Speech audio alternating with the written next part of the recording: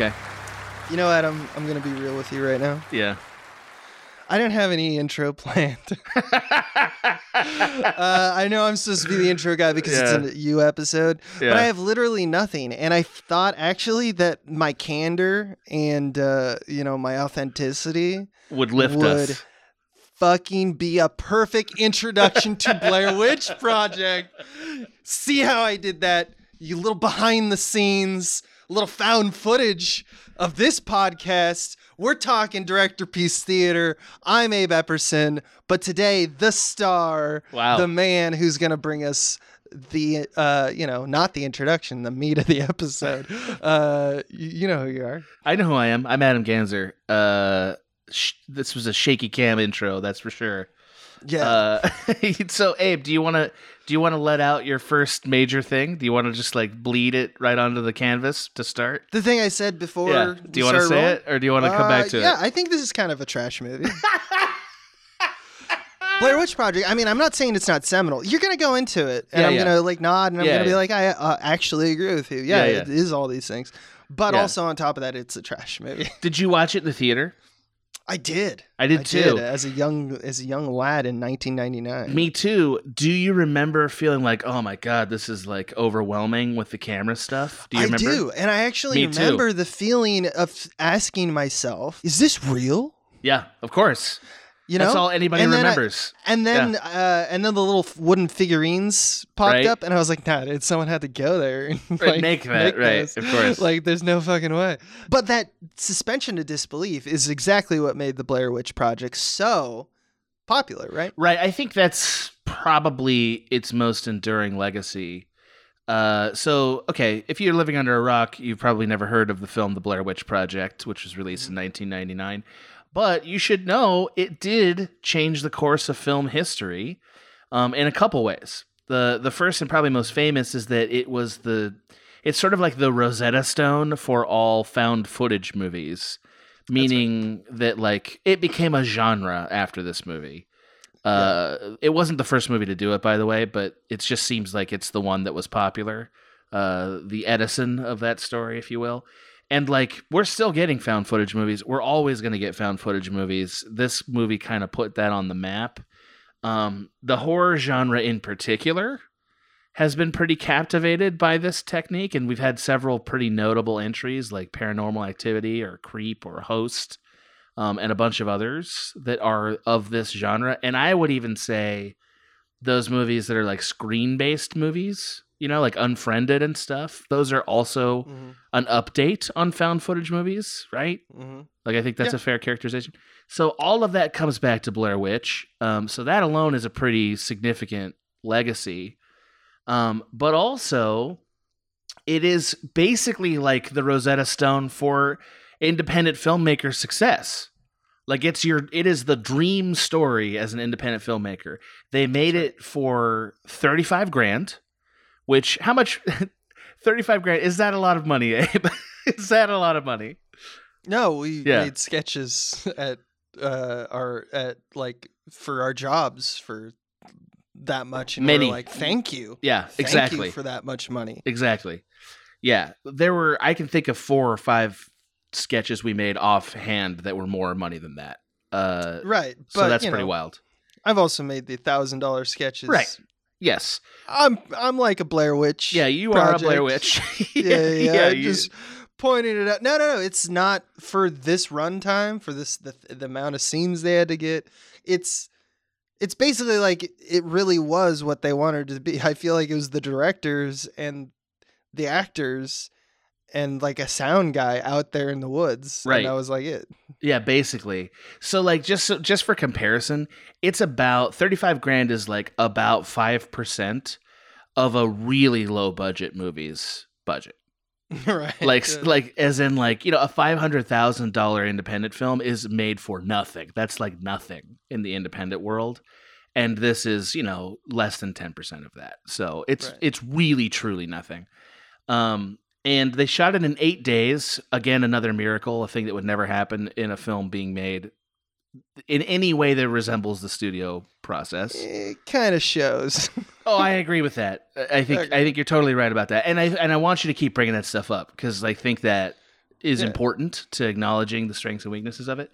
Anyway, it got into Sundance the way all of us dream our films will, and then got picked up by Artisan and made over $200 million worldwide. It's like the ultimate success story.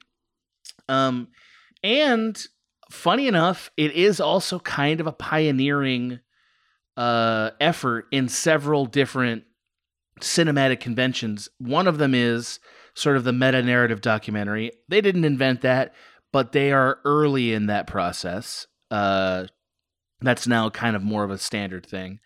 And probably most importantly, and this is, I'm sure, where Abe's going to get, like, blow his witch stack, they are kind of the first major advertising your film on the internet success story. And they sort of created a template that now can no longer exist. So they are like this, they're like this door that opened from, the abyss, and then they walked through it into Hollywood success and closed it behind them. Right. But they figured it out first. So, They really did. Yeah, they did. And you have to kind of acknowledge that. So today we're going to talk a little bit about just sort of a bunch of different aspects of how the film was made. We're going to talk about their development and their production. And what we're going to notice is that there are sort of two guiding factors for all of their decisions. And I'm hoping that Abe and I are going to basically have a debate about the merits of these two poles in filmmaking and sort of what does it mean for other films and how does it guide our experience as filmmakers. The first one is that this is a film that has what I would call a relentless commitment to authenticity, like just relentlessly so. And that's from the writing all the way down to the casting, to the production, all of it. And the second guiding pole is that their budget is so small that they cannot do the studio method. They had to do a method that was not the studio method because they didn't have the resources to make a film the traditional way, even the traditional independent way. So we're going to see how they dealt with both of those two things and discuss the merits of those decisions as we go. So probably, I mean, these are some conclusions I think we'll reach, but we might not. One of them is, I think we'll notice that Hollywood learned the wrong things from this movie. Like, the things that truly added up to its success, I think Hollywood did not learn those things. I like that. That's spicy. But I think that'll emerge. It might not, but I think so. And second, you'll see that ultimately it was a hell of a lot of luck that kept this movie from basically dying in an abandoned basement with the audience turning its back to it. Like luck. That's a big part of why this worked. And we'll talk about how that is true.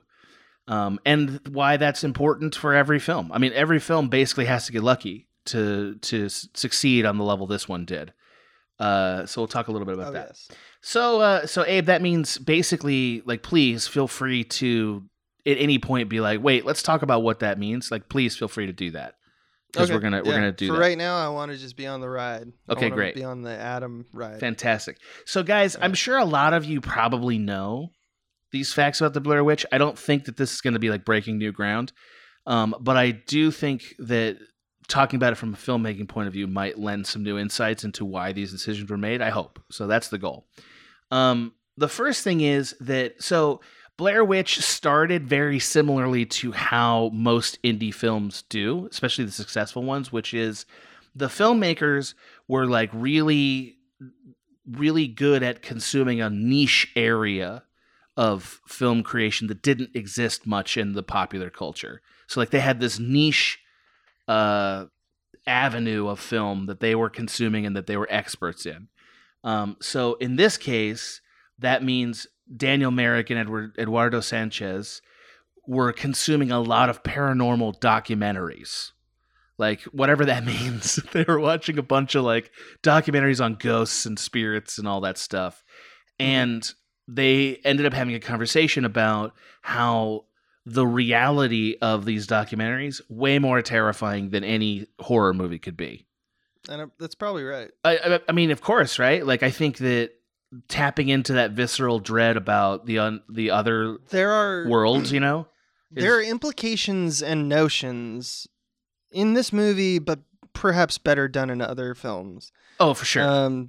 That are more considerations of horror, like just the idea, putting a planning in the audience's idea mind, an idea of like a circumstance, like like the kid looking at, or the kid's looking in the corner or something like that, and what that image means. It haunts you because your imagination fills in the blanks, right? Yes, which a lot it's less so than especially modern horror, which is all about scares, right?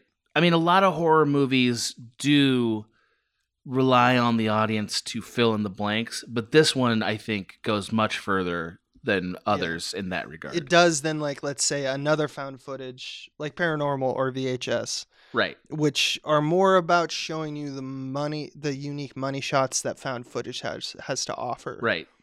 Yeah. Right. My favorite found footage movie, by the way, as a genre, is Cloverfield. Mm-hmm. And I think that's an example of using found footage only as a device and not having to live with any of the conventions that found footage usually involves. Mm-hmm. So we might, from time to time, use them as a comparison point, because Cloverfield obviously has millions of dollars to make the film. So anyway, so in the sense that that Myrick and Sanchez were like experts in this weird little genre, that's pretty common among your very famous indie filmmakers who became success stories. So like Tarantino, obviously. I mean, Wes Anderson, Soderbergh was very like format, like driven, and he still is. Robert Rodriguez, David O. Russell, lots of these guys like had really boutique interest points that their film career has subsequently explored. That's right. And some of them got away from it, but most of them, they didn't, so these guys are the same. But what's interesting to me about that focus is that their commitment to authenticity was the idea, right? It's not just like a cool method to get an interesting movie. It is the movie, right? Like generating the reality is the point of this movie. And not just like, hey, we're going to shoot this grungy on 16 and like low light and stuff so it feels real, which is how a lot of people would do authentic. No, every shot has a very specific implication of this is all for real.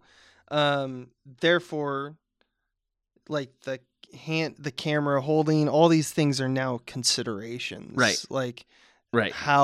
What does frame see? What does sound hear? These are all things that filmmakers have to do all the time. But when you have a narrative instead of like I guess what you're calling it, this kind of meta narrative implication of it, because just dictated by the format, it means that there's just a lot more choices. Absolutely. And they all, in order to get a tone right, choices have to be right. And that's why I think found footage generates mostly misses. Trash. Yeah, misses. Because there's too many things for me to just be like, I don't know why that is, or that moment doesn't hit the way you want it to, man. It's hard because if you do a really great job with the choice making of like, where is the angle? What are we seeing? Like a movie like Cloverfield, it stops feeling a found footage movie and starts feeling like a real movie because like nobody would operate the camera so successfully, So creating the sense that this is accidentally telling a good story. Right. It is really challenging. But Blair Witch took a really, I think, innovative approach to that. Yes. And we'll talk about that in a second, for better, for worse. So I think they did get the feeling of authenticity through the film in a way no found footage film has done since, for reasons that will become clearer.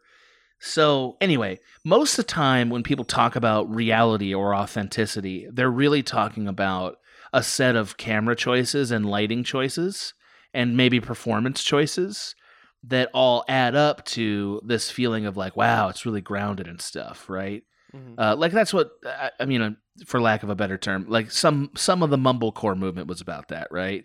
Some of the 90s films that were being done, like Festen. What were the Danish films? What were those called again? What was that movement called? Dogma Veritas films? Yeah, the Veritas movement, right? Cinema Verite? Yeah. Verite? That's the idea there, right? Is like we're going to get more to authentic filmmaking by getting rid of all this excess equipment and all this like unnecessary trappings of a studio system, and it feels like, oh, this is real, right? Blair Witch is is doing something different than that, because Blair Witch is not trying to make you feel like the movie's real. They're trying to make the reality of it unquestionable. Like they're trying to make that beyond question. Exactly. Like it's like authenticity, like it's certified real. Like that's what this is about. So yeah. That's the interesting notion behind them, is that they have to succeed in that in order for this all to work. Yes, they do. This might be the closest, only because it was the first, and like I said, as a child, it did work. Right. It worked on your first viewing. Right. Know? So great success. Blair Witch, you're all good. But like because it's a genre, now the lexicon has been updated.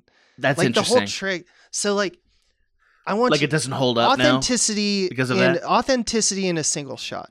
Okay. How many times in this film, and all films after really have done this trope, where the end of the movie does it, probably most famously. Mm-hmm.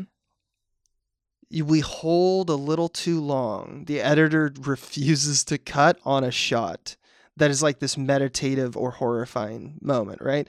I think that that's something that was probably created out of the directors watching all this footage, and they're like, man, I'm watching this section and I'm just bored. But there's something about like at any time, a spooky ghost could come out. And so they do that a lot, right? Lingering shots on like, what is anyone looking at? And that's a moment where in my brain, I can never help but go like, it's meant to be authentic, but all I think of is just like a robot who stops acting. Like the person who's operating the camera has stopped. So is right, because is it because you understand what's really happening? I think so. Okay. It is hard to unsee what's happening. So it's possible that I am ruining the Blair Witch Project for you guys today. That's possible. Because I agree that, once you know how fake movies really are, it's hard to believe them anymore with stuff like this movie in particular. But it is like, I am proposing a very defeatist kind of like, well, then all movies are facsimiles. Which is a thing I've heard you say. Yes. And I don't think that's a big problem. I think this movie, first of all, it came out in a less cynical time. Like that late 90s. True. before 2001 is a time where even though we were ironic, we weren't as cynical as we became pretty soon thereafter. Or am I saying that we should watch movies in this way? I'm just saying it's how I watch movies. Yeah, right. I watch them defeated with cigarettes just like, on both sides of my mouth. Fucking, you're gonna cut cool to a second up. Shot? Yeah. A third shot. Oh, now we're in a movie. Okay. A fifth shot and a sixth shot. I bet he's got goals. I bet the scene has an objective. Oh, what is this? Credits? Everyone wants attention. All right, enough with my bit. I like that bit. Anyway, so now let's talk a little bit about how they wrote the film and how they cast the film. So, first thing everyone needs to know, not a single line of dialogue was ever written for this film. The most robust version of the film that was written was a 35-page treatment that basically hit on major events. That's it. And whenever you decide I'm not going to write a line of dialogue, you've now committed to incredible trust to your actors. Like profound trust in your actors, like, because they're going to write the movie. Now they're the writers. I really like the idea of the filmmakers feeling like, I know this isn't the situation, but if the filmmakers thought that they had like, they felt like they're faking making movies, like they secretly didn't know how to make a movie. And it's like and someone told them that they have to make a movie. Like your assignment is to make a movie. And so they're thinking of all the ways that like it's still a movie, but we can do the least amount of work possible.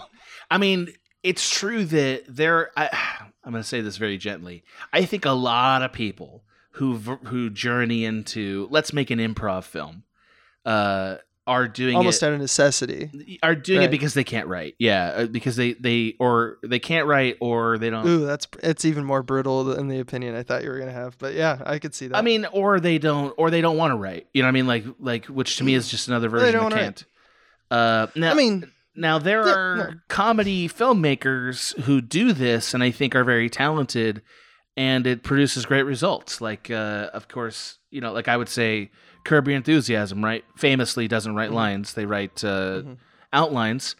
And Curb Your Enthusiasm is pretty awesome, but like most people aren't Larry David. You know what I mean? Like, and also he's pretty particular about who he lets be in his episodes. Play. Yeah, exactly. Yeah, and once you're good, then you stay on the cast forever. Like that's kind of what it is.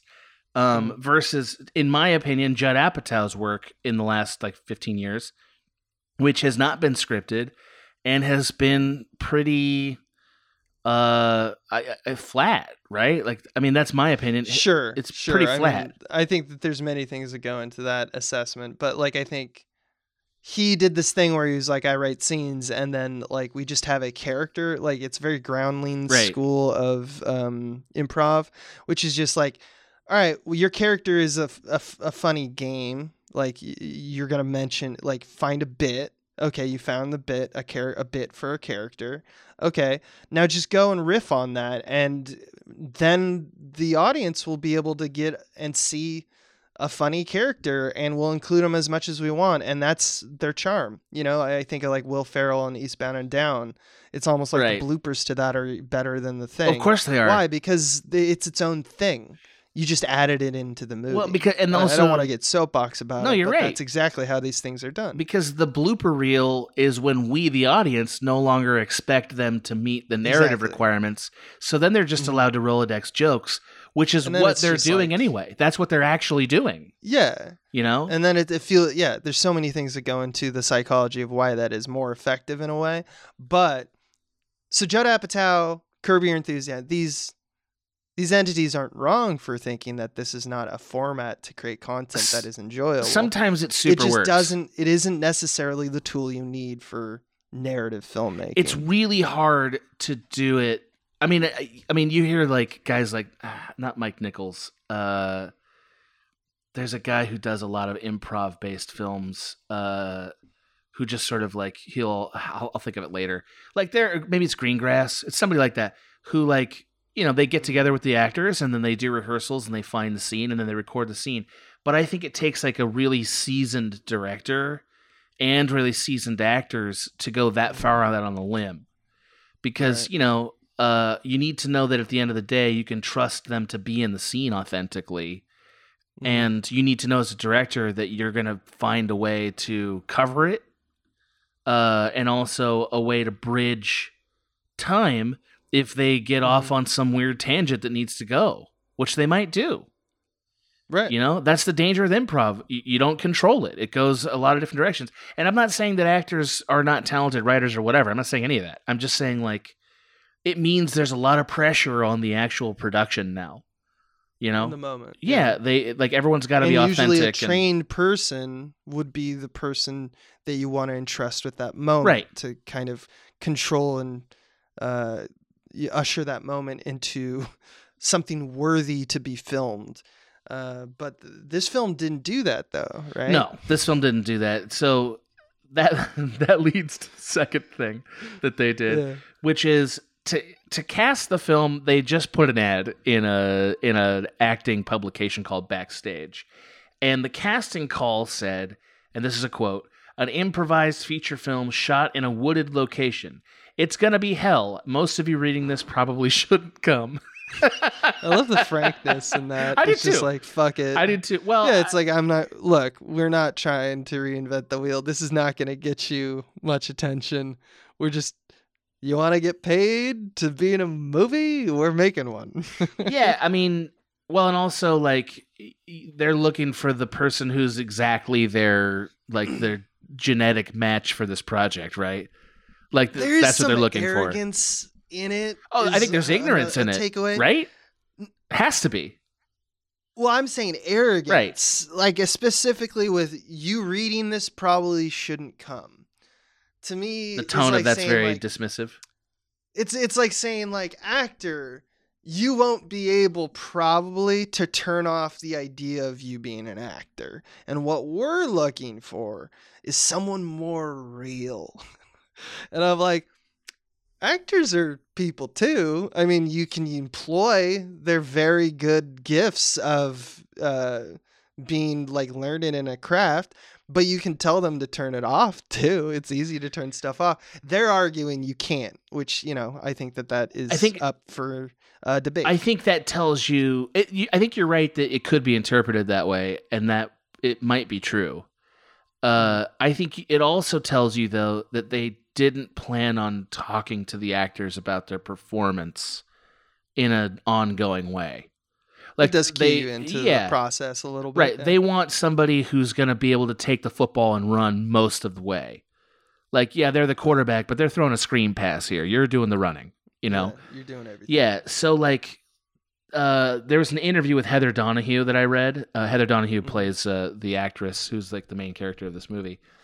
And by the way, that interview was a teleportation back in time because, man, there were some dudes asking stupid ass questions. Yeah, just things like, you look so much better with makeup on, that kind of shit. Oh my god. Yeah, you can't believe it. You're like, wow, man, really? And also she was like kind of agreeing with some of it, which is like, man, that would never happen now. I just feel bad about it. Anyway, so that's an aside. So Heather Donahue, the true darkness of Blair Witch. Right? Society. Right, even in the woods, you can't escape it, Abe. You just can't escape the male gaze. I mean, right? So, by the way, it is interesting that Heather Donahue was won them over in the audition process because they wanted it to be three men. And like, I think casting her was a huge change to what this movie ends up being. Because she's the star of it, right? I think we can agree on that. Yeah, I mean, her character is the main filmmaker, the director. So. And the one kind of driving them forward on this film that they're making. Insane scenes. Right. Insane. Yeah. The woods. Oh my God. We'll talk about it. For sure. Just keep going. So here's a quote from her from one of these interviews about how they explained their improv process, like what it was going to be like to potential actors. So quote, they used every possible deterrent.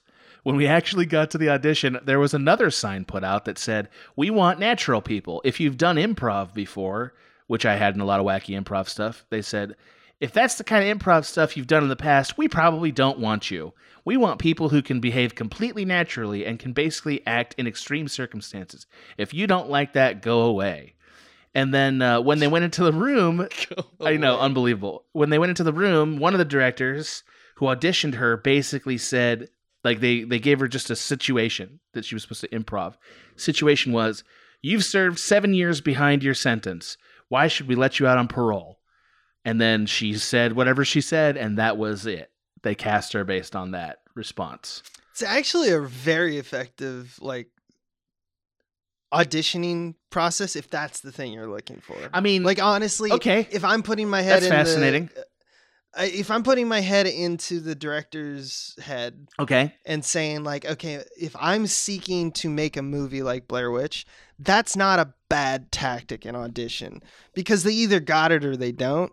Right. And that means that she nailed this answer and she just was like, I just fucking started talking. And it was trying to be as authentic as possible, and they believed it. And you know what? You're gonna weed out a lot of people. 100% do that. You know. I mean, but I guess it is really one strong skill they want, and not sort of a plethora of tools for the actors.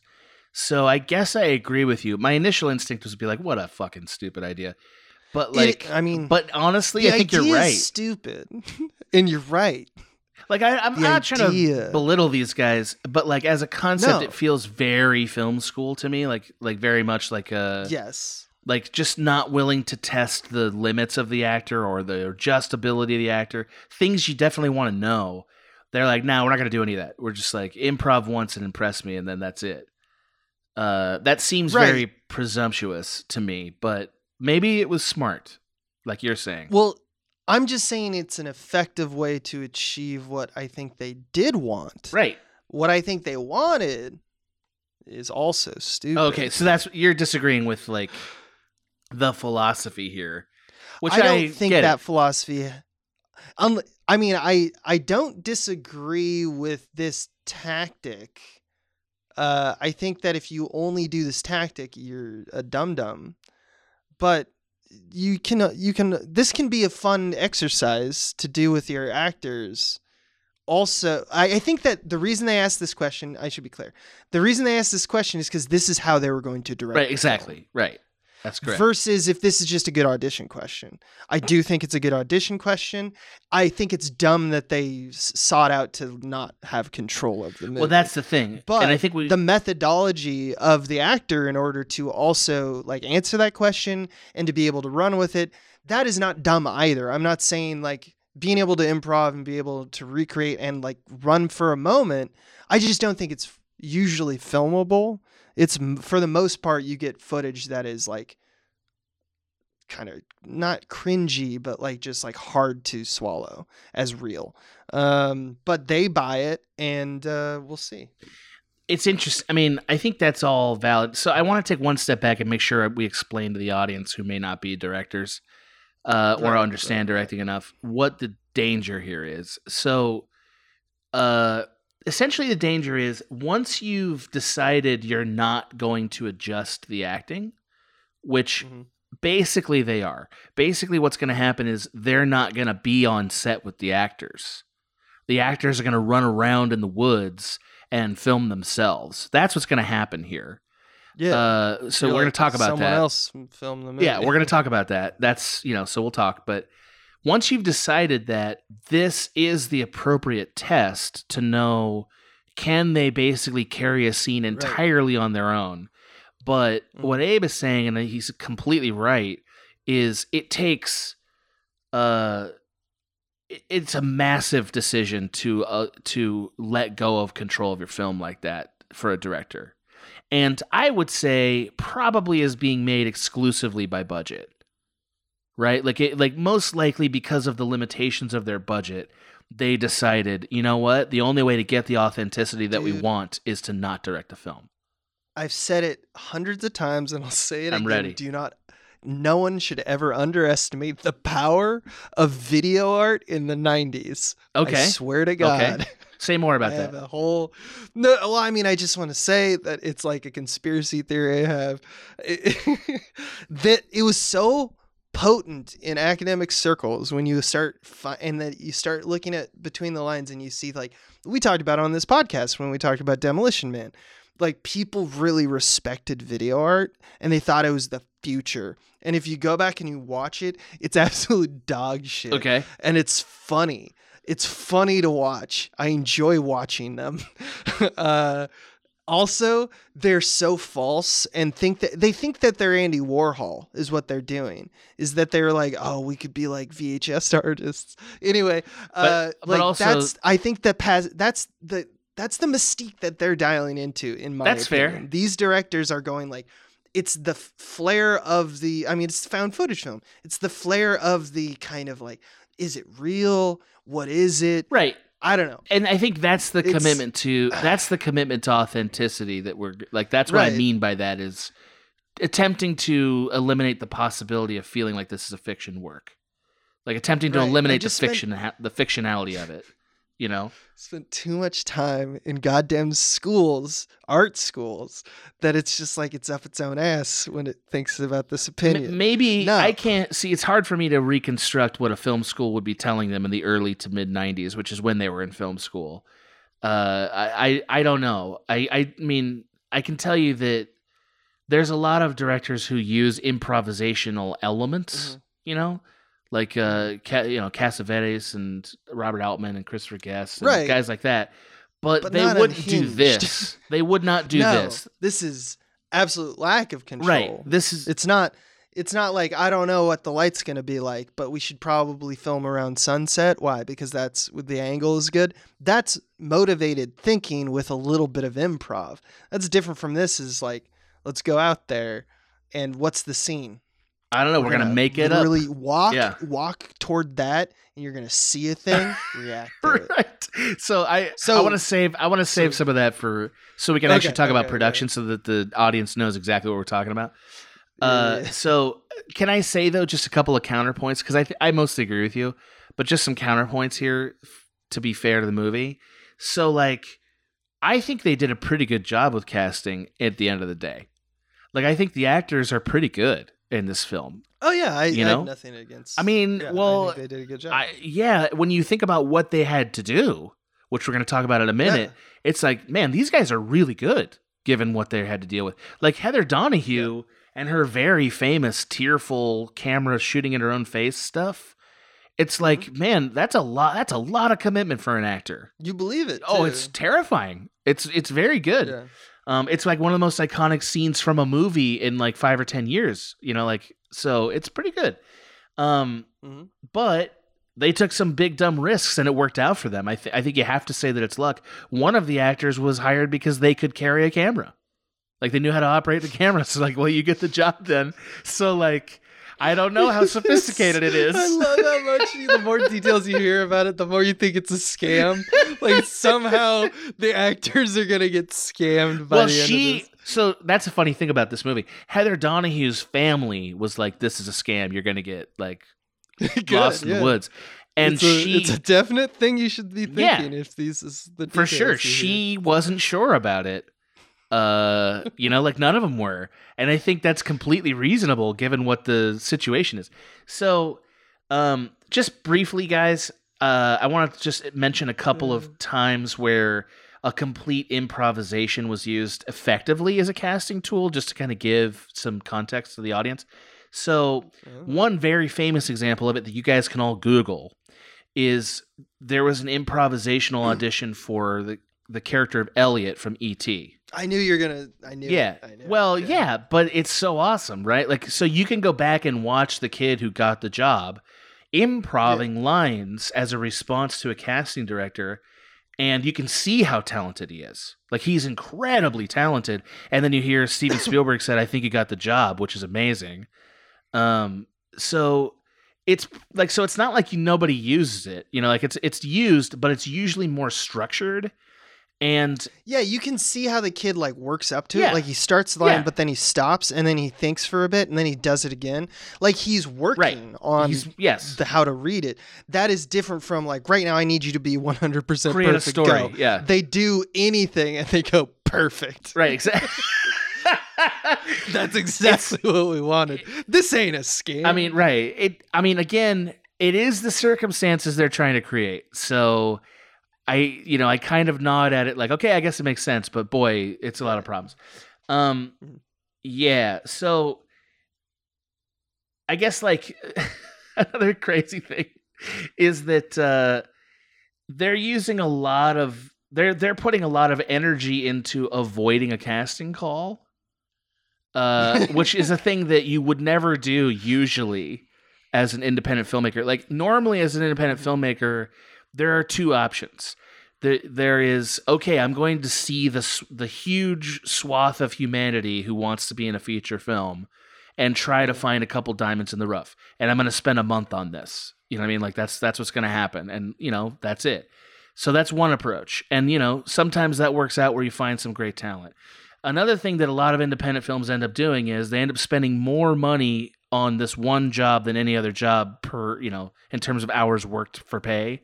And that job is a casting director, because a casting director is going to whittle the search down to look to the 20 or 30 people they know who are very talented actors who they've met through workshops and stuff.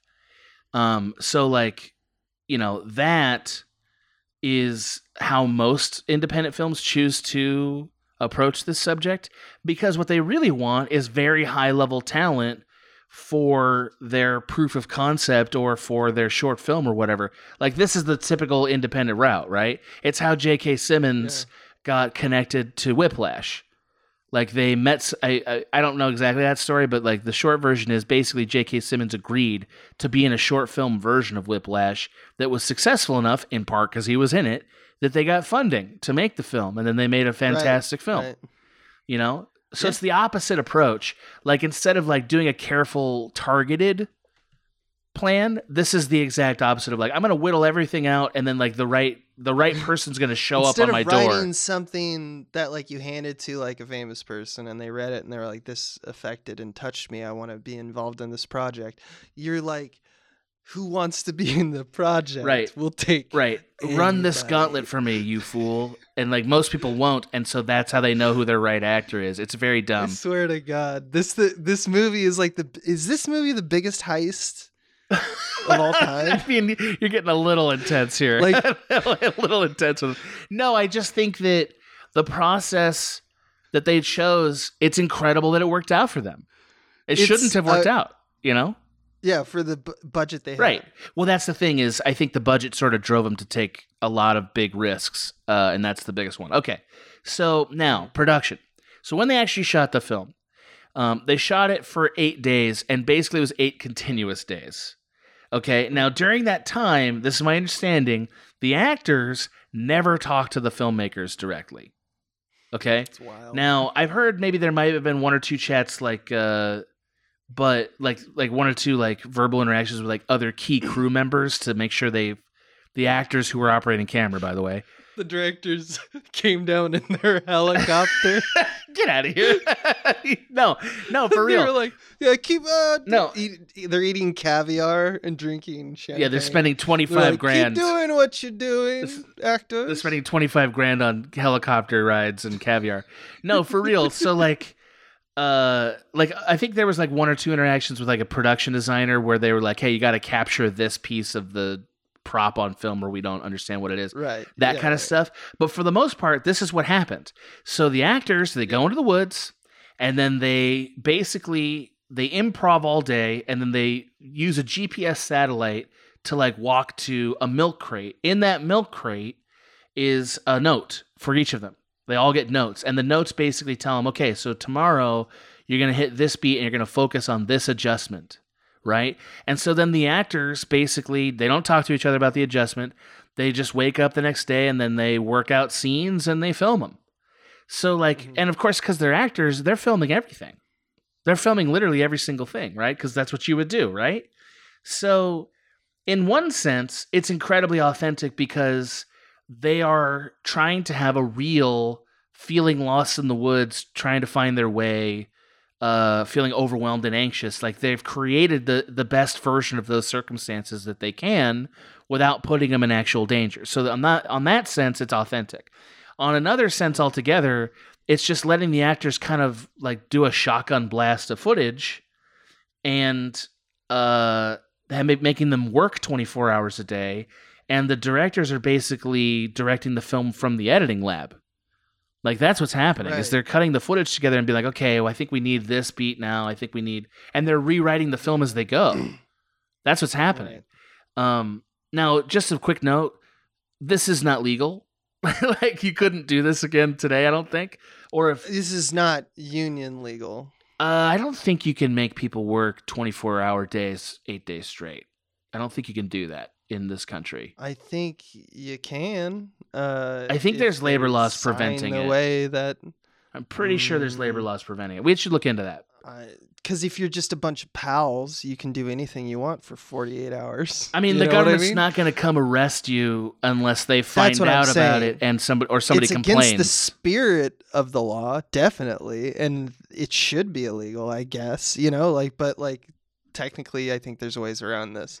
I mean, I think the way around it is the actors didn't sue or go to the cops. Exactly. If they had, it would have been. Or they, signed it and they said, yes, this is the stipulation for how we're going to film it. Do you agree to these conditions? Okay. I'm going to hold on to the possibility that even if they'd agreed, it still might be illegal. I like your idea better because, once again, I'm going to really hit hard. This is actually an elaborate heist and the filmmakers are brilliant. I'm like, you're getting more and more sardonic. I like it as we approach the structure where the witch might live.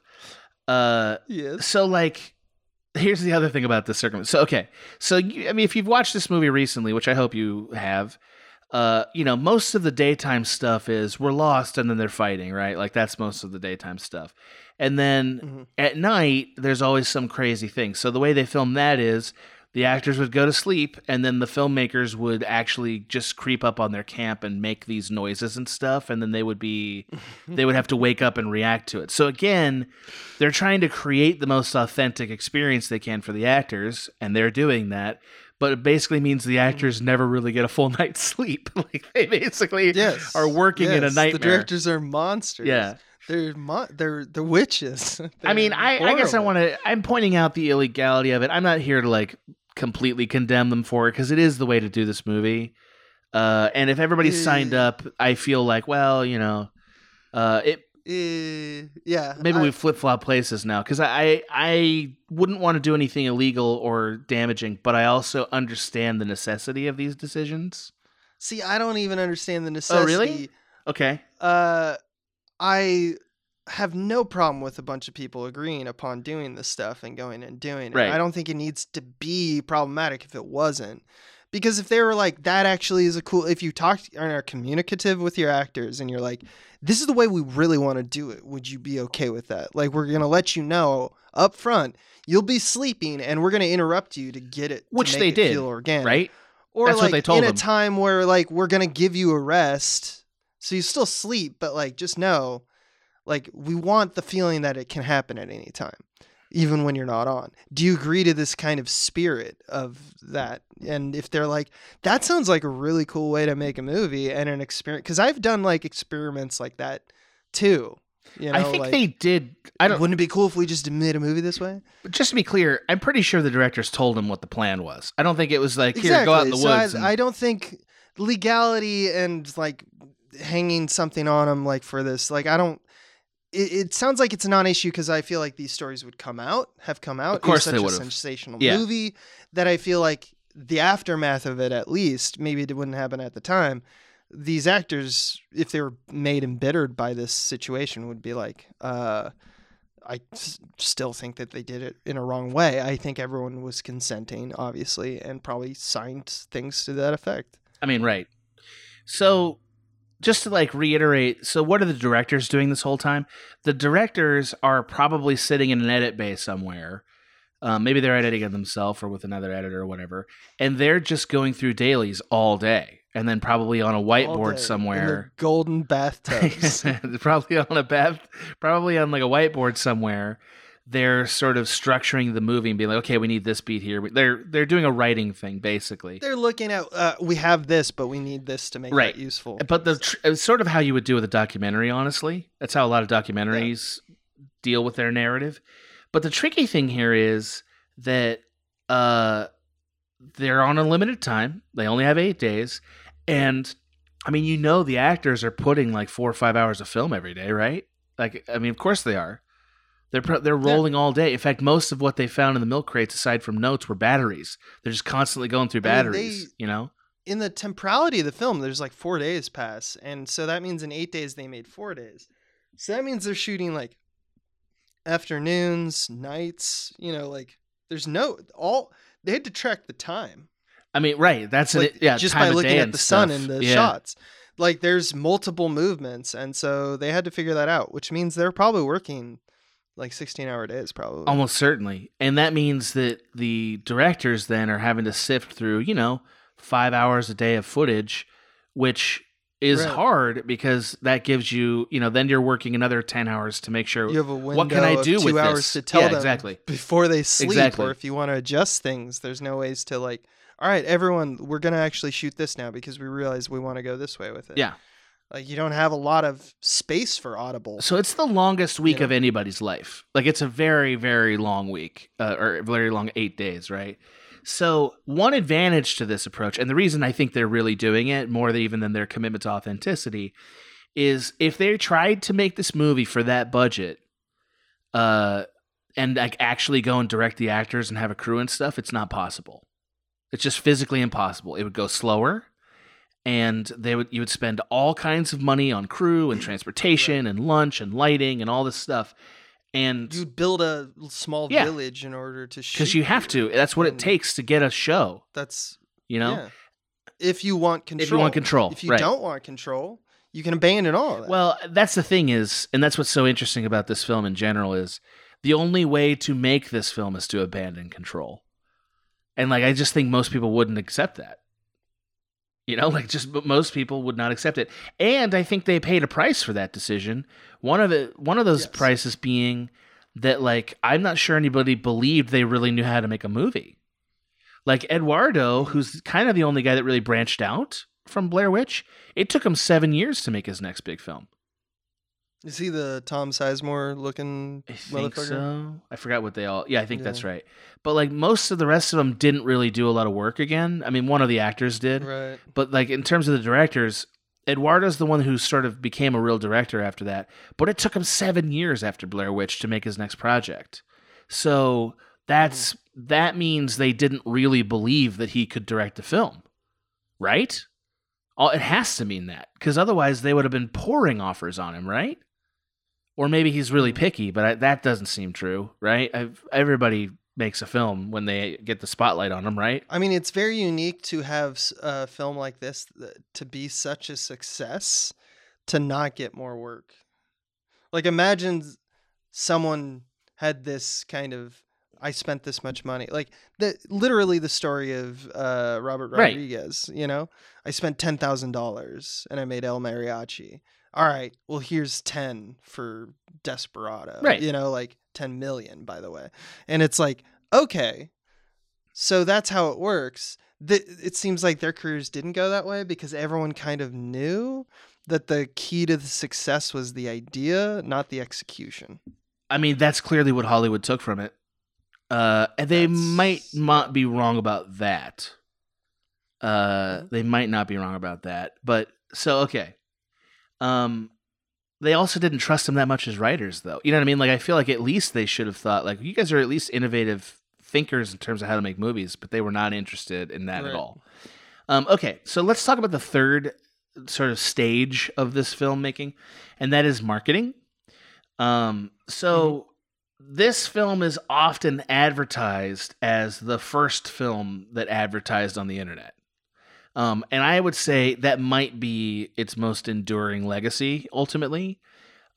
Because they didn't have any money for trailers or self-distribution or anything, the way they made buzz about the movie was they started a website for the film that made the film seem like it was an actual documentary and that the three filmmakers were missing.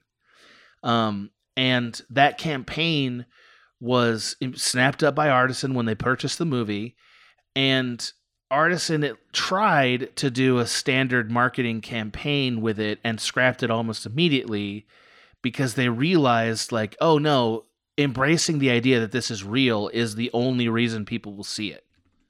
You know, like that, or not the only, but the biggest reason why people will see it. So like when I say try to do a traditional campaign, what I mean is they were taking like, you know, crazy horror pictures of like the actors like crucified to those sticks and stuff. Like they were doing that stuff. That's like stupid, you know, like, it's the fucking cutest thing isn't ever. it? I Yeah, swear it's to great. God. So like then they eventually realized like, why are we like, you know what I mean? It's easier for it to be real. Like that's actually easier and cheaper, and it drove interest. And it drives and it interest did on like an insane amount because no one had ever done. No one had before, really done that before, and these guys were willing to take such a big risk of like abandoning control that it seemed very real. Right. It seemed plausible, and ultimately, it kind of took months, like for the fact of it not being a real movie to actually permeate, to be like popular. Like the consensus. The actors weren't even invited to several very public screenings to keep the idea alive. It's such a. It sucks, right? You know, Doesn't it suck for the actor? Yeah, because that's like currency for some actors. It's currency for all actors. None of those three were named actors, so like they needed this moment, right. You know, like, and eventually they got their shot, you know, of course, but like. Still, imagine you'd made this fantastic film, and they were like, "Okay, so you can't be part of it." The biggest, it's like, go away, yeah, go away. Right when it's like, but this is when but I should did this. Be like, everyone should ask me. You know, think about like, what's her name, Anna Taylor-Joy at Queen's Gambit. Yeah, Queen's Gambit. It's like they just like, all right. She's gonna be in everything, and look, like everyone's gonna interview her, and it's gonna be everything piece in the world. It's like you lost that opportunity because of this thing that they wanted to do with the marketing of this movie that we all agree is actually better. You probably agree it's very smart. Right. I think the actors but also fucked probably had a bittersweet feeling about it because I think they get it, right? Of course they get it. Right. But it's like, hey man, I did this film and I swam in the mud for you so that I could have a career, and you're robbing me of that. You know what I mean?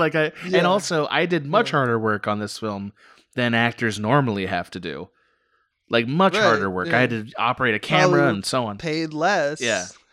But I know I'm an unknown and I should be grateful, but also, usually there's no reason you have to, but it just feels like every movie gets at least a shot to do this. This is the usual acceptable kind of like terms.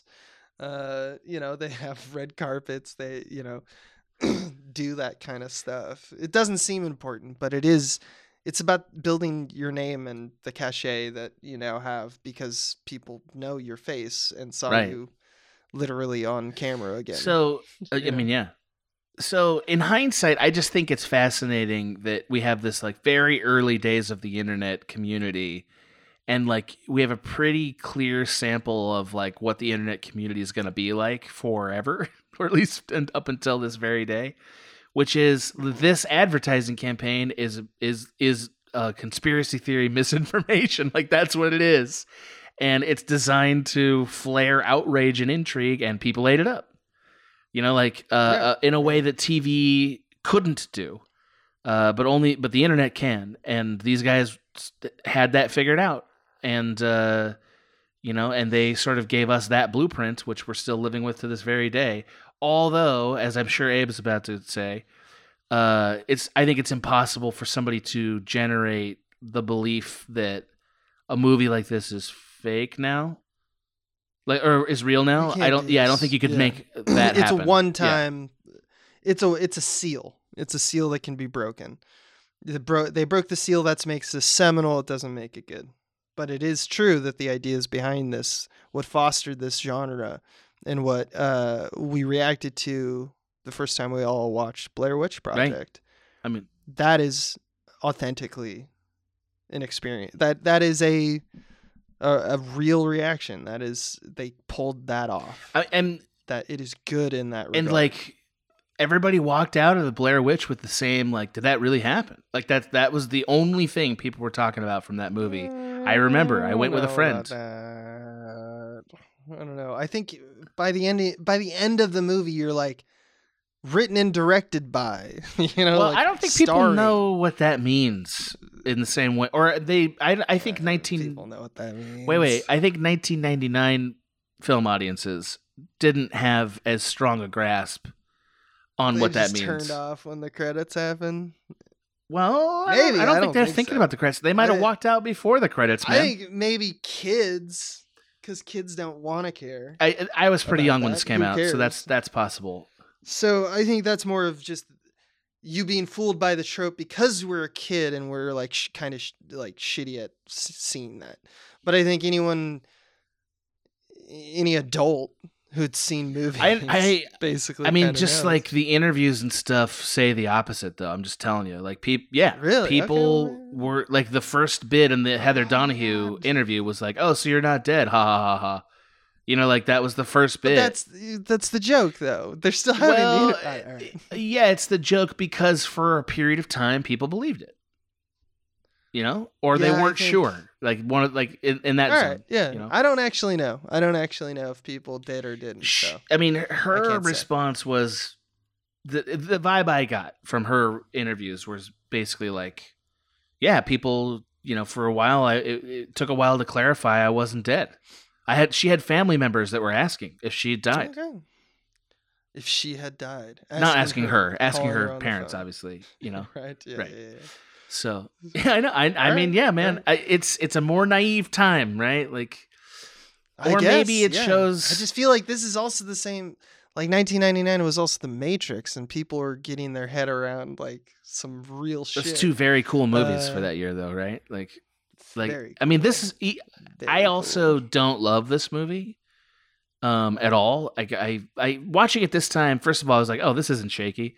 But like I thought, it's fine. It's a lot of meandering, really, for not a lot of steak. A lot of sizzle, not a lot of steak.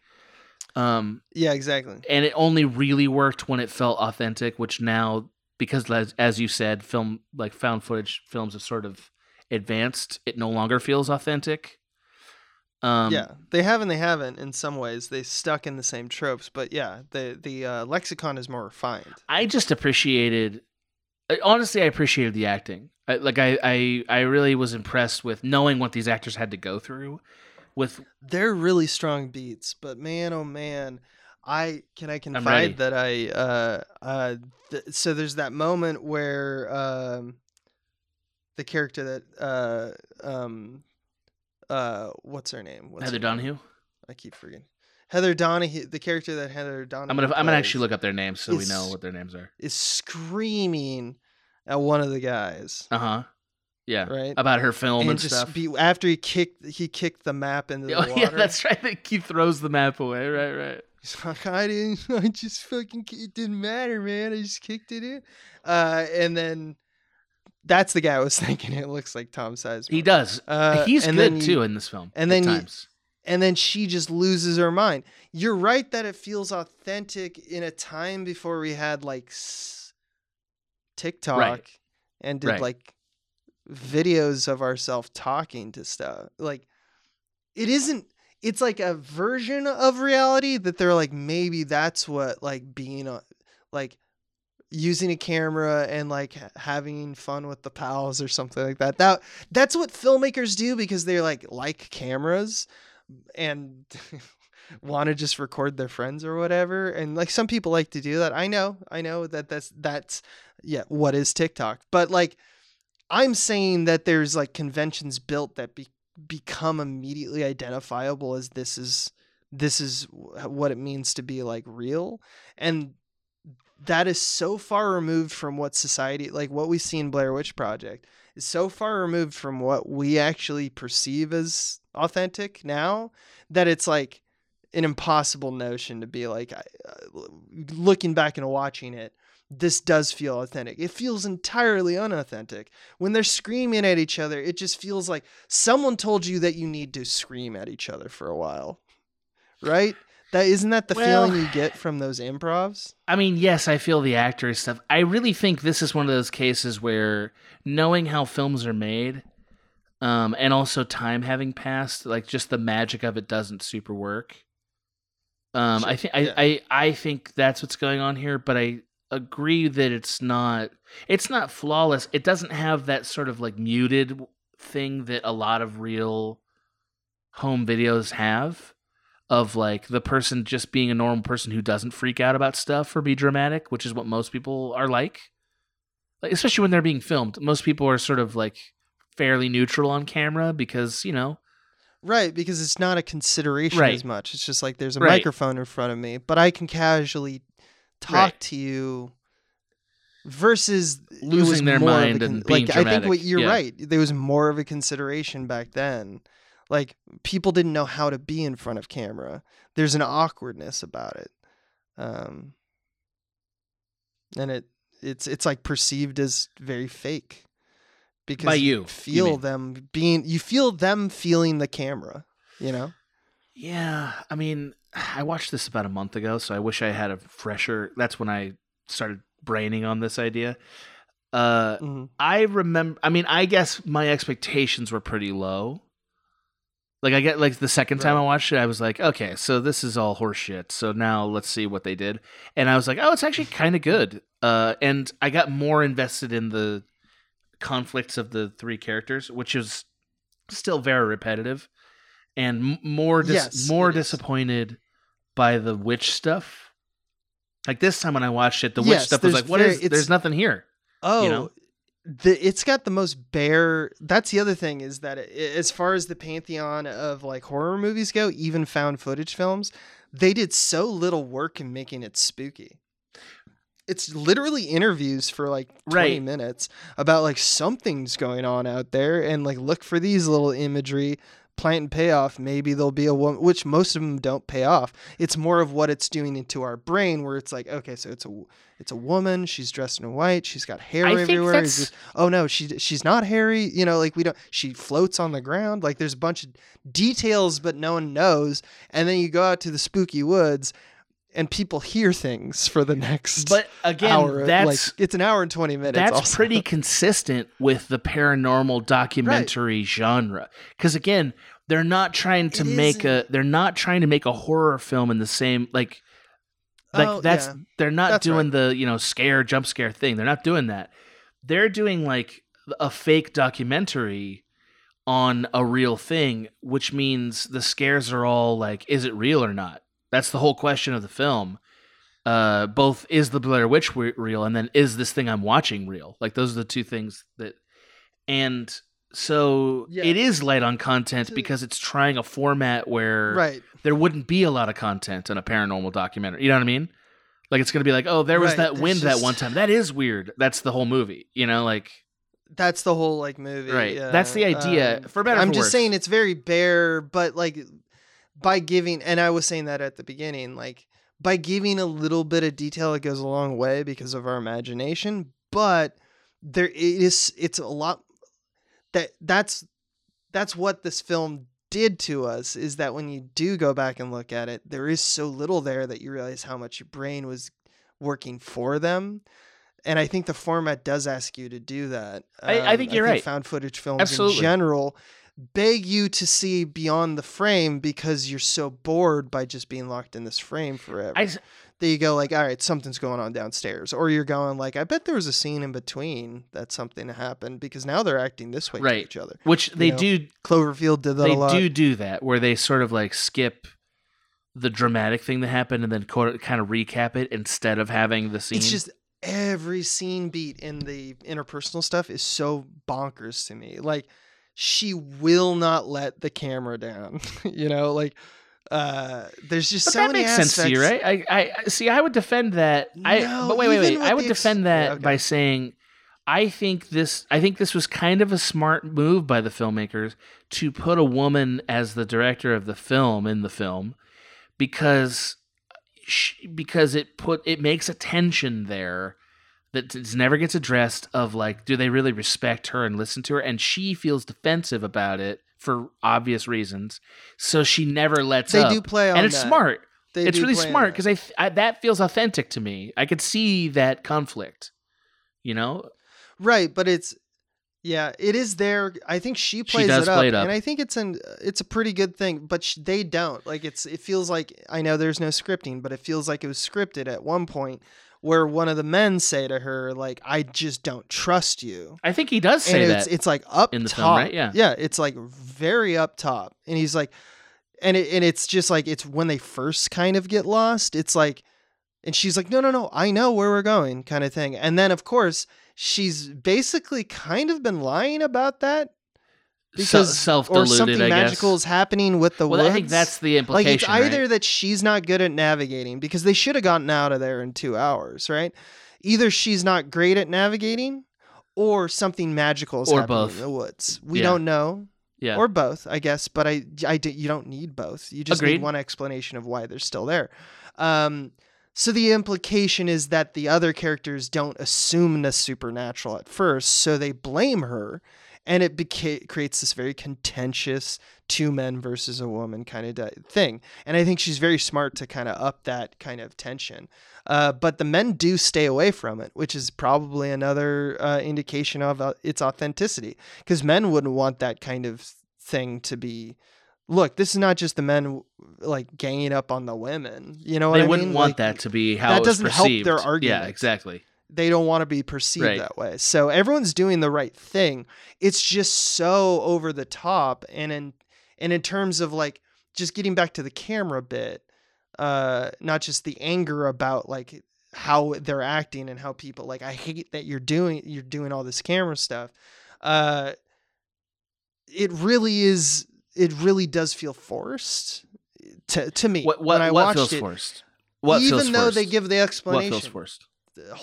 Forcing the filming to always the fact that they're always on camera. I see. The fact that she keeps recording and they, despite the fact that they're, you know, going to die of hunger or right. Why are we whatever. still making the film? I that is a stretch now. And she does explain, this is all I have, but like they didn't do the work for me to understand why that necessarily is true. I guess I can believe it, so I'll let it lie. But like ultimately, I think that the film, it's striving for authenticity. There's a loudness to that authenticity. Like it's too much. It went too far, or it's trying to convince you. One too of those much. things.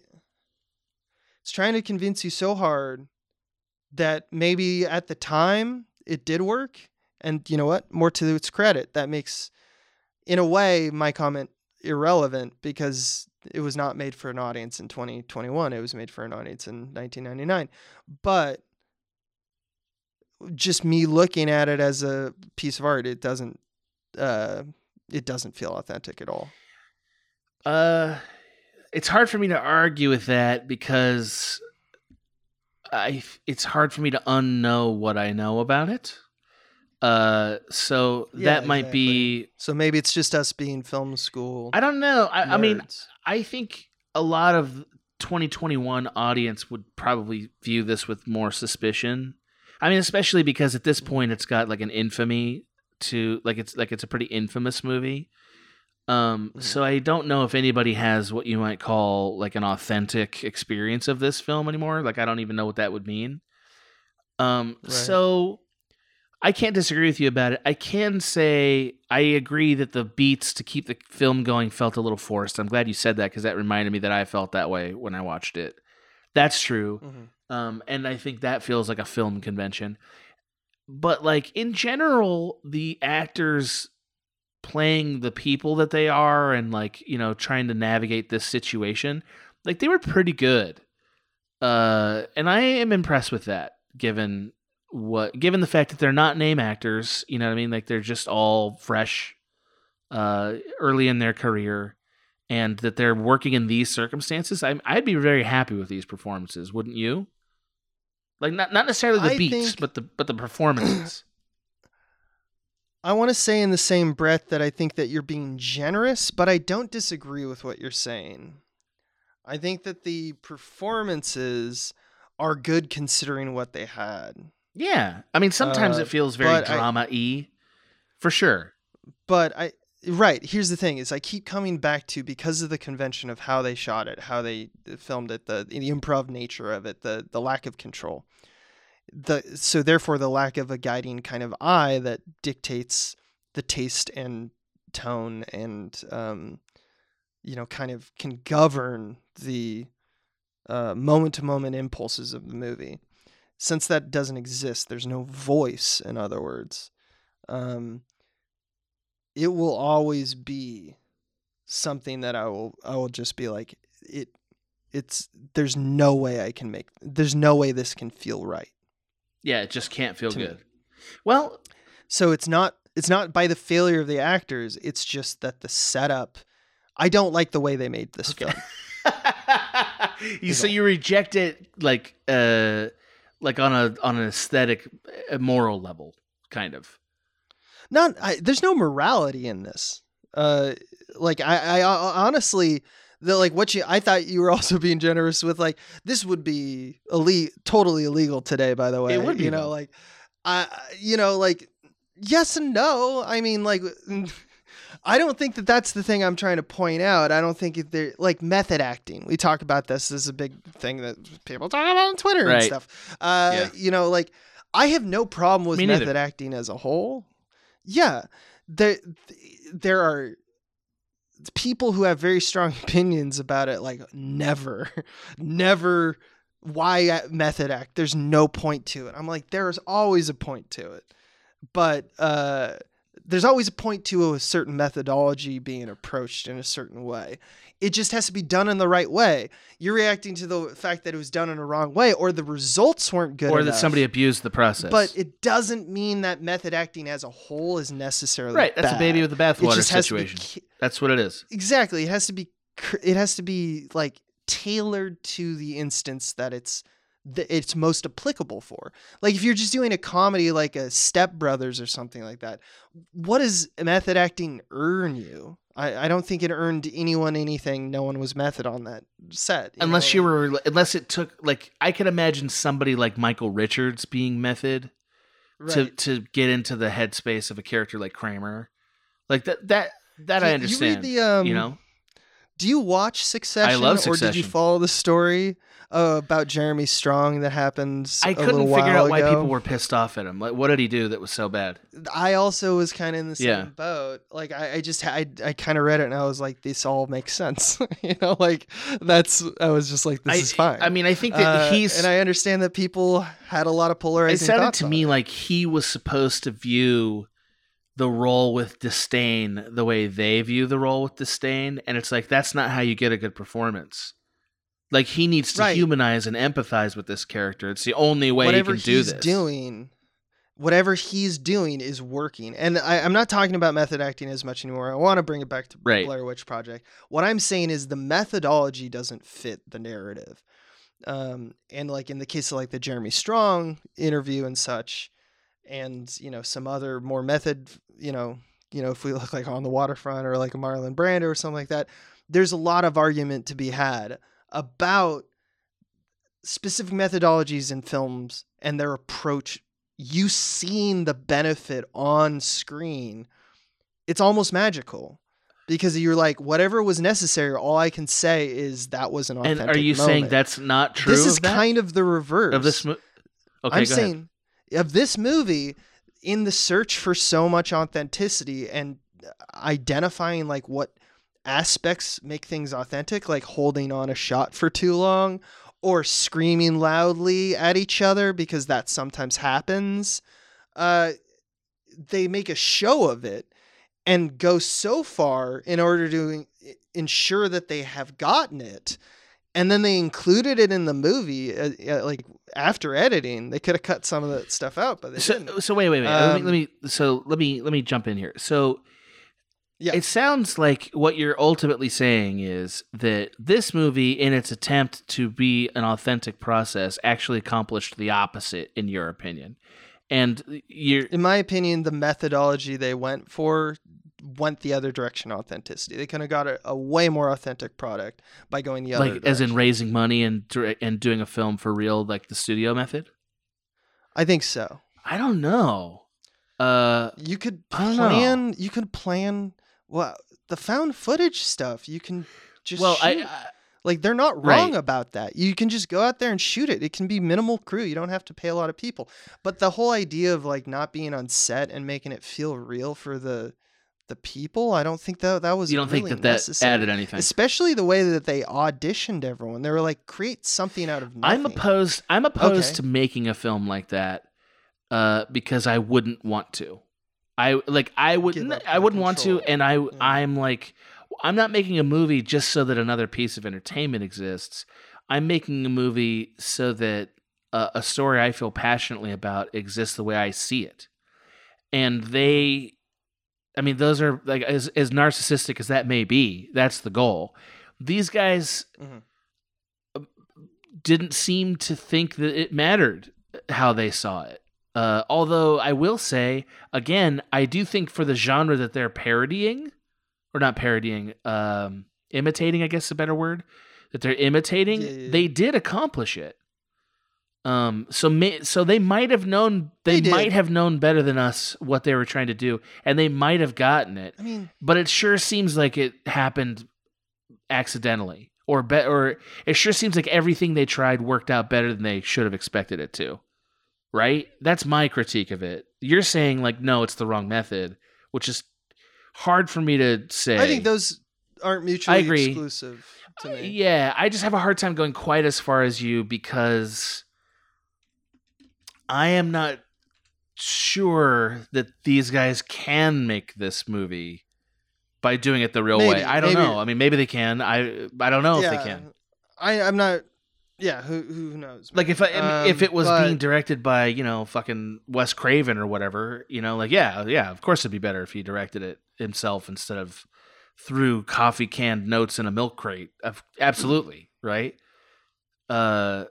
Yeah, I'm just saying the filmmaking got in the way when it was supposed to kind of be freeing, and that was my read of it. What improves? I do think that there's a lot of strategies they use that are very good, and so there's that tactics conversation, and then there's kind of the more philosophical of like, are they making a movie like the lack of control? Is that like, how did they do that? Those are two different. They are slightly different, but the lack of control thing just dictates every single other piece of what this is. I mean, it really does. It's a mission they made really early, and they said this is the way we're going to do it. And I think I don't know if they were inflexible about it, but it seems like they may have been. It seems like they put themselves in a situation where they couldn't change it. Right, and I'm like, why? Right, like that sounds too that's confining. One problem for you. I have with it.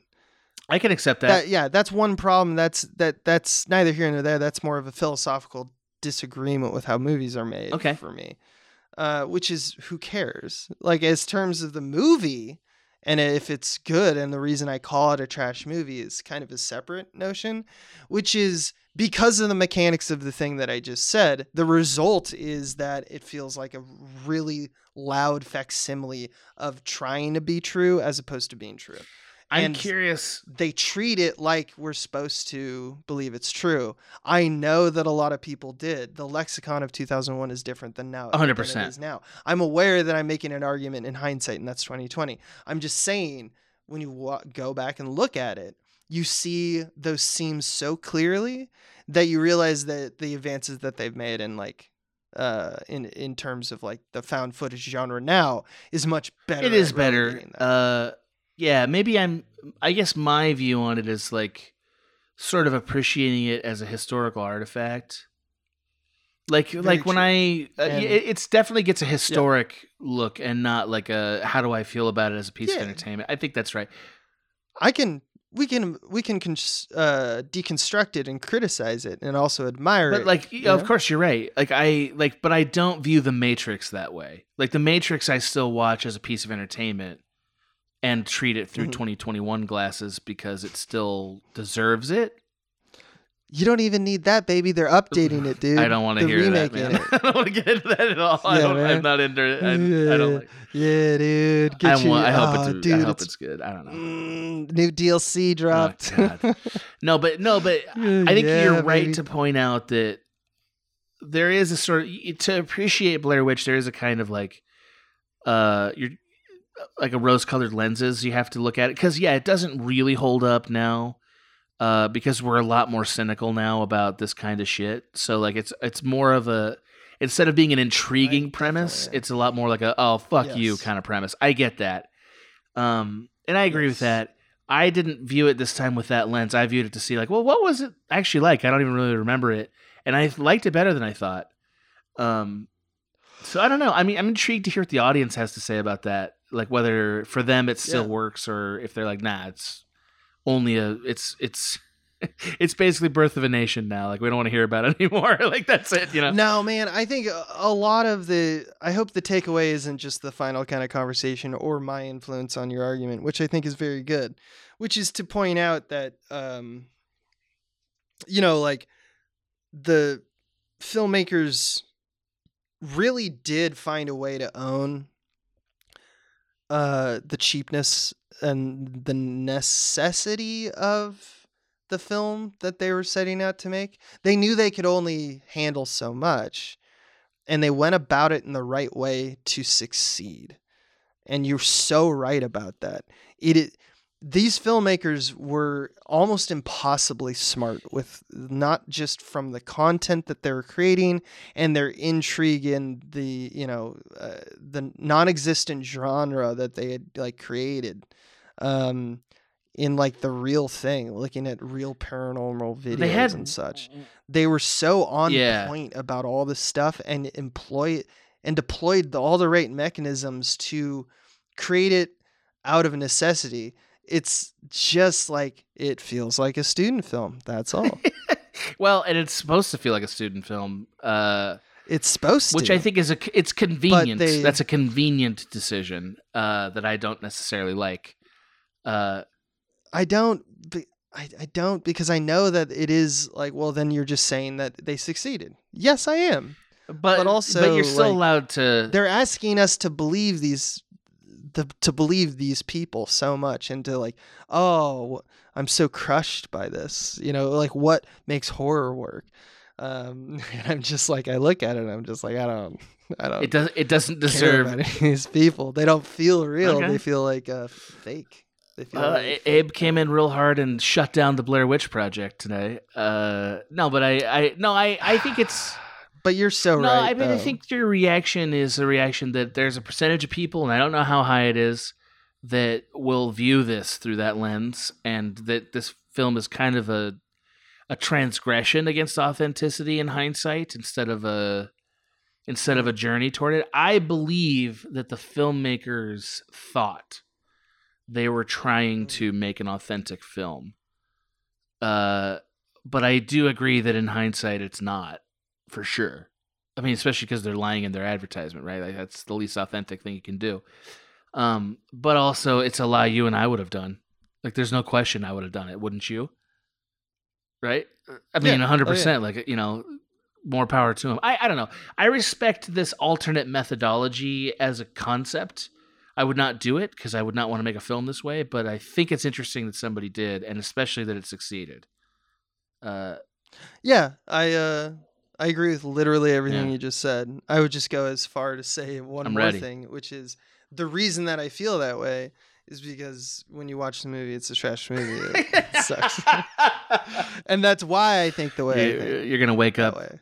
Because it really does suck. Like, it's not that the fun. Scenes it's not as fun as I remember it. Like, most of the scenes are like, what did you do with the map? Right. There's a lot of bickering. And then it's just cuts to quiet. It's a lot of bickering about... I'm sorry. It's a lot of bickering about what might have happened, and sort of like 4 things happen. I agree. It's not great. Yeah, it's talking. It's not great, but man, that marketing and found footage as an idea.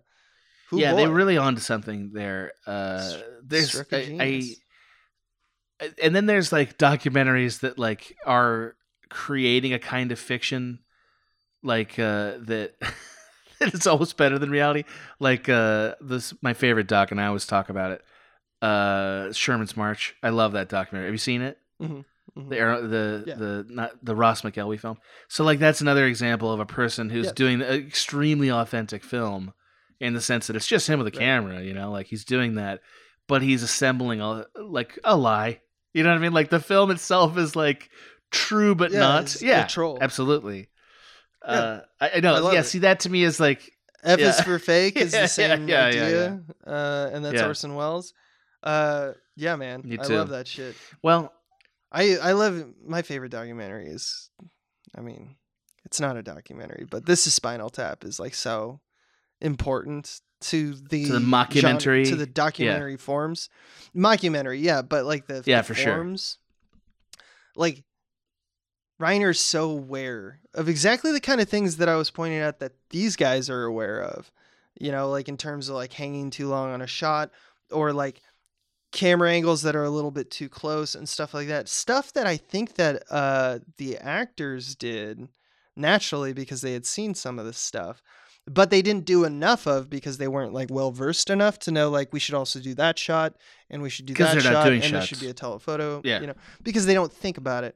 But they do know like, oh, how do you show like this little wood piece of haunted wood sculpture? How do I show that? Get real close and let it just swing.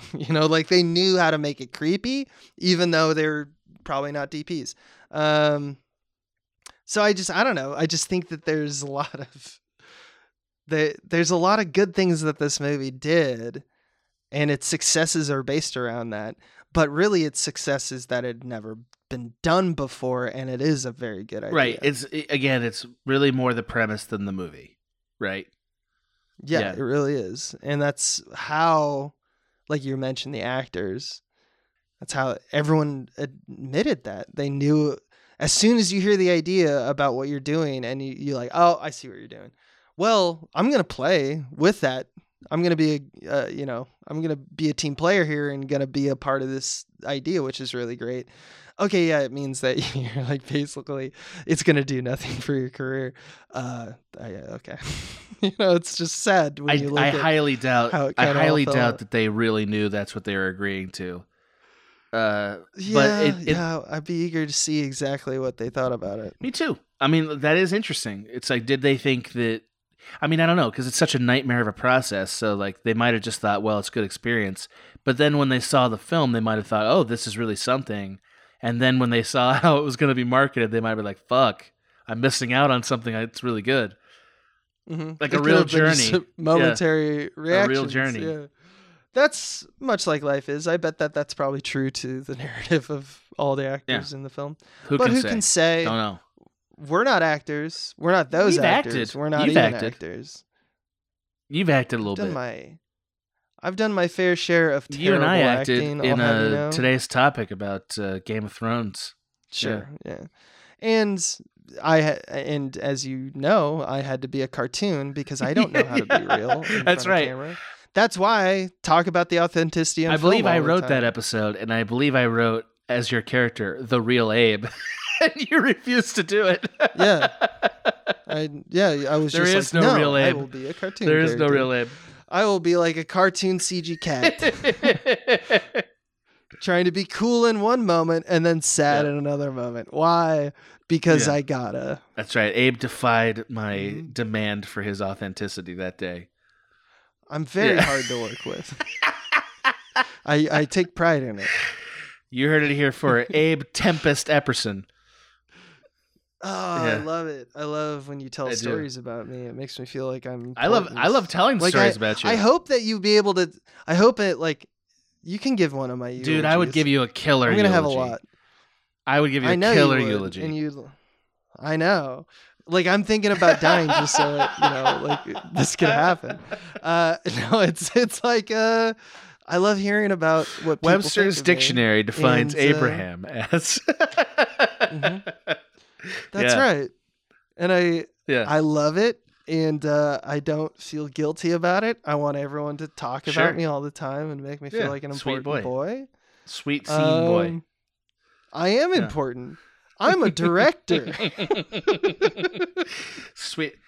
Man, this is good. I like it. this. I like this conversation. I like the frankness that you approached it. And I agree with almost everything you said. I just go even farther. Say it's trash. And make a fool of myself. Yeah. Well, hopefully you all enjoyed it and our insights into the Blair Witch Project. I mean, it may not be my favorite movie, but man, they tried something and they succeeded. So good for them. Good for them. Enjoy that $200 million. Well, they're not enjoying it. Artisan Films is enjoying it. Mm-mm. Yeah. Mm-mm. I swear to God, it was the most elaborate heist of all time. They just like disappeared, and they're like, "Where'd they go?" And like, all the $200 million that we got is gone somehow. Yeah, and they're like, Blair Witch 2 is just Ocean's Blair 11. Witch 2 is just Andy Garcia shows up with his cane, and he's like, "Now you're gonna pay me back." Absolutely.